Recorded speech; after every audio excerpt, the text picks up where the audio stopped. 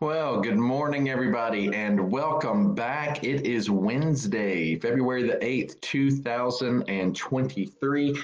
It's 7 a.m. here in Spotswood. It looks like it's going to be a beautiful sunrise, but maybe a cloudy, kind of rainy day. If the red sky at morning is any indication. But nevertheless, it is great to be with you this morning. I hope that everybody's week is going well and that you had a good Tuesday. I know that I had maybe one of the best Tuesdays of my life yesterday. It was really great. But anyway, I hope that everything is just speeding along well for you. If you are at Old Providence, you missed the home Bible study last night, you missed a blessing. We have church tonight, which will be at 6:45, right? And that's going to be prayer meeting and Bible study. And we're still looking at the solas, right? The basis of what we believe, the basis of the Protestant Reformation too, but really who we are. So that's tonight at 6:45 at Old Providence, and we will finish promptly at 7:30 or earlier. So only 45 minutes, and it's an opportunity to pray together. So if you're available, I would love to see you there tonight. Now, let's get to the business of today. What we're doing, we're making our way through, and we are almost done, right? Tomorrow, in fact, unless something blows up, I will be here, and Lord willing, and we will finish the gospel according to John. But we still have some business to attend to with the first part of chapter 21. Perhaps you recall yesterday, this is after Thomas, after doubting Thomas, right? We came across the disciples at the Sea of Tiberias, or the Galilean Sea, right? Sea of Galilee. And you find this very interesting thing going on with Simon Peter. Many of the disciples are gathered there, and all of a sudden Simon Peter looks up and says, I'm going to fish.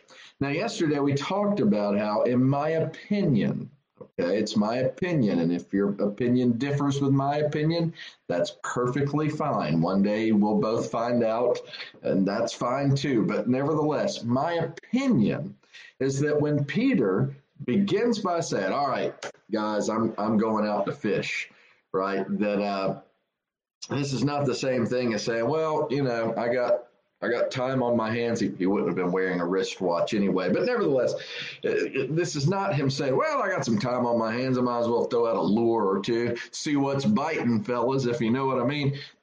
No. Y'all remember that Peter was a fisherman by trade. I think what he's doing here, and remember, this is as of yet the unrestored Peter, the Peter that ran away cowering in fear and guilt after betraying Christ 3 times. I think when Peter says, I'm going to fish, I think this is much more about where he's at spiritually, emotionally. You might say, well, wait a second. He's seen the risen Lord. The Holy Spirit has been breathed on him. Yes, but as of yet, he's still unrestored. Right. And I don't mean unrestored in terms of some theological thing or condition. What I mean is he is unrestored, as in relationship is not right yet between he and the Lord. OK, so again, that's my opinion. You may differ with that, but I think that's what's going on when he says, I'm going to fish. And then the other one said, we will go with you. Now, where we left off yesterday was they were fishing. And the reason I say this is not casting out a lure is because, again, y'all, this clearly is not a leisure activity. It says at the end of verse 3, we'll go with you. So they went out and got into the boat, but that night they caught nothing. Early in the morning. Y'all, casual fishing is not, I'm going all night long. And I know there may be some fisherman addict out there, but realize this is a commercial fishing vessel, right? All of these things.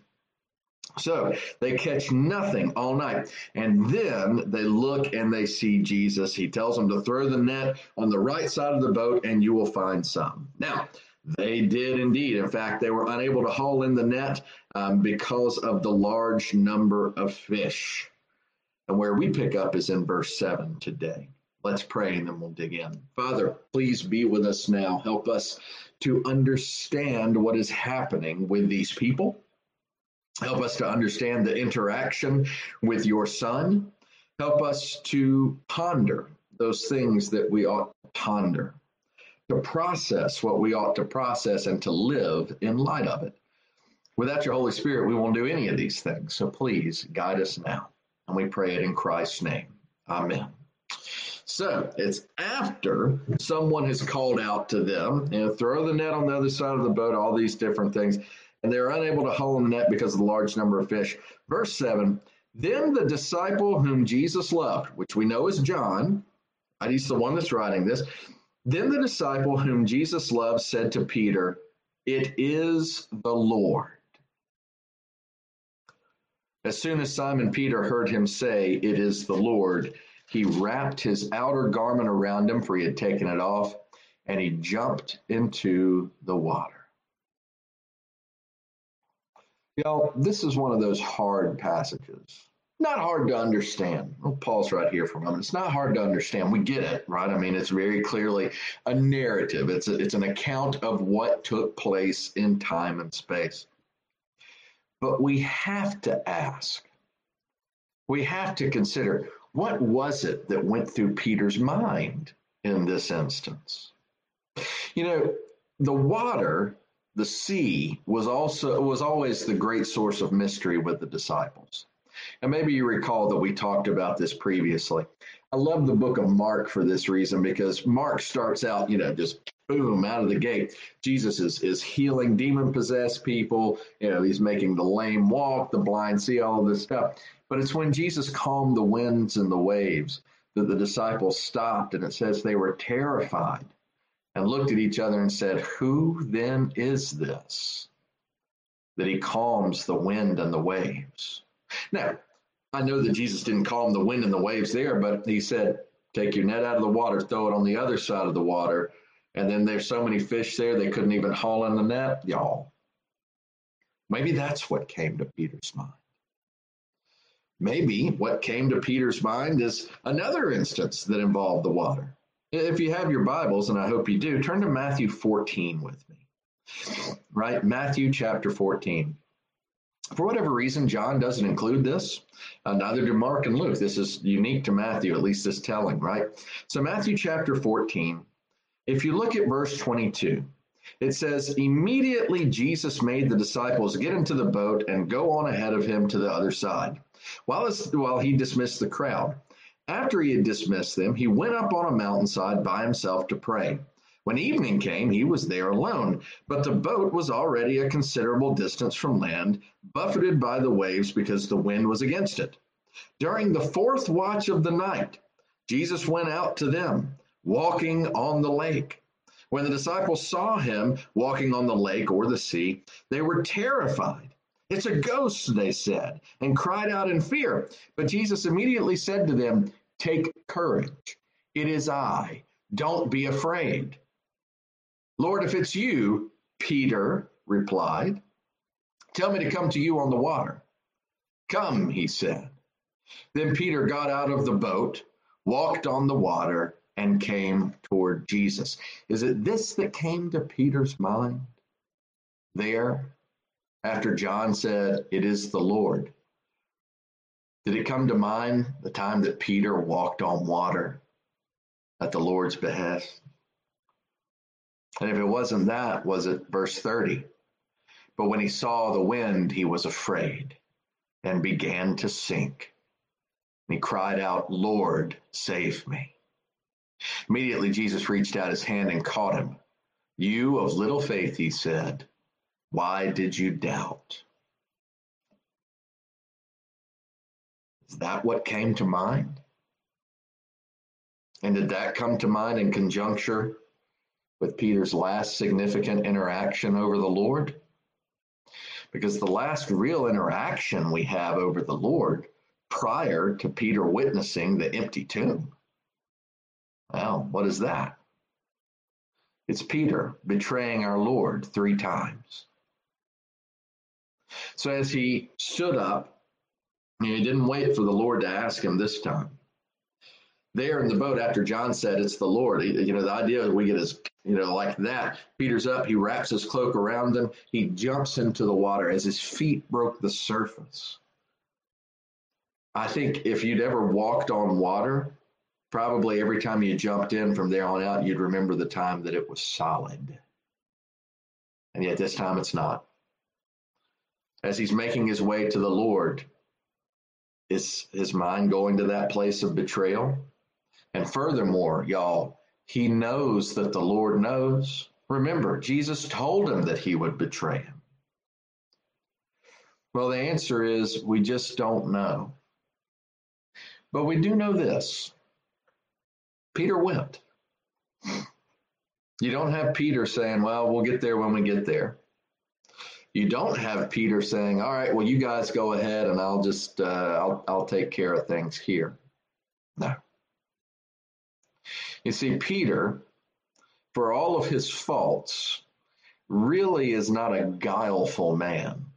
He's not a man that's full of guile, saying one thing and meaning another. It's true, he and Judas both betrayed Jesus, but we know that Judas was a crook all along. With Peter, we just see a different man altogether. A man that sometimes says one thing and does another, admittedly. A man that's full of passion, but sometimes that passion is misplaced. This is the same Peter that said, you are the Christ, and then turned around and rebuked Jesus because Jesus said he was going to go be the Christ. And Jesus had to say to Peter, get behind me, Satan. You don't have in mind the things of God, but instead the things of men. This is Peter. But y'all, what we see from Peter there is a reminder to us. You know, there are lots of tricks that the devil plays on us. One of the greatest is that we are beyond forgiveness, that we are beyond redemption, that we don't deserve redemption or forgiveness. And that last one is key because in that aspect, yeah, we don't deserve it. But that's what the love of God is. That's who God is. And I think that the reason Satan tries to convince us that we don't deserve love and forgiveness has much more to do with God than it has to do with us. Because remember, from the very start, the first thing we ever see Satan do is suggest that God isn't really who he said he is. You remember Eve? Did God really say that you couldn't do this? Well, look, Eve, the reason God said this is because he knows if you eat this forbidden fruit, you're going to be just like him, and he doesn't want that. Believe you me, I know him. Obviously, that's the Patrick version, right? Fast forward in modern day standard. I love the King James. Yea, hath God said. Did God really say?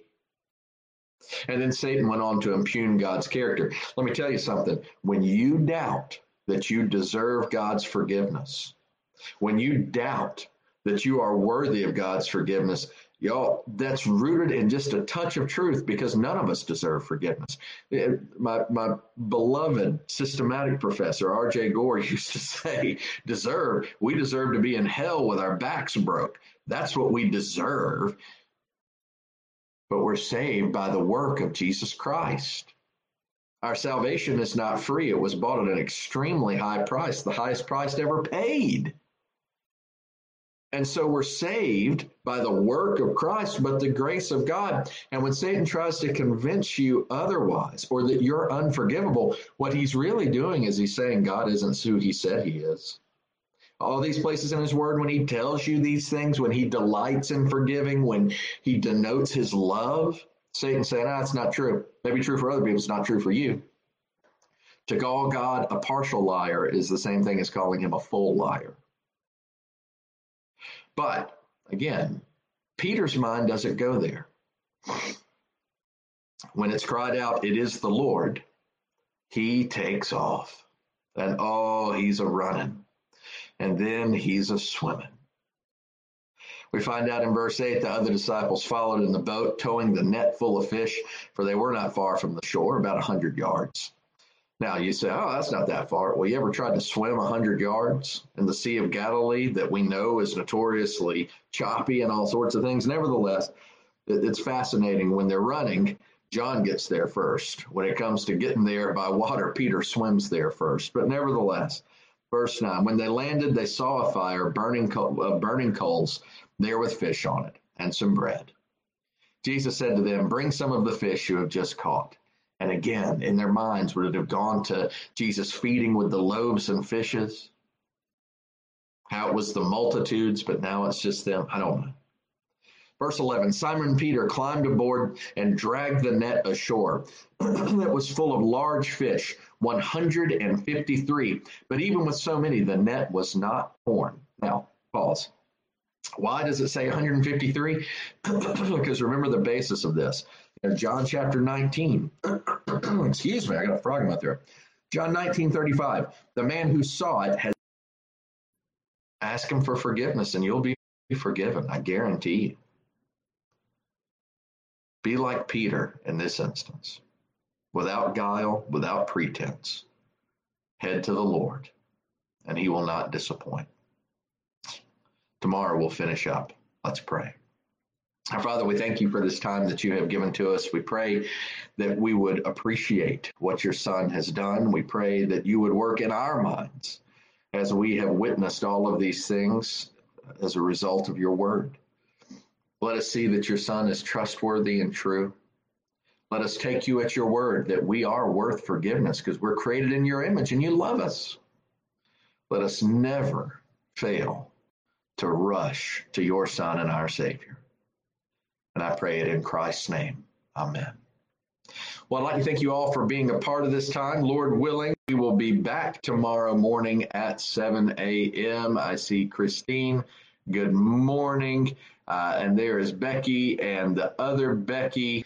And there's Elizabeth and Alice and Rose. And apparently I froze at some point. I've turned off comments while I'm actually doing this. So I was blissfully unaware. It's too distracting when I find out.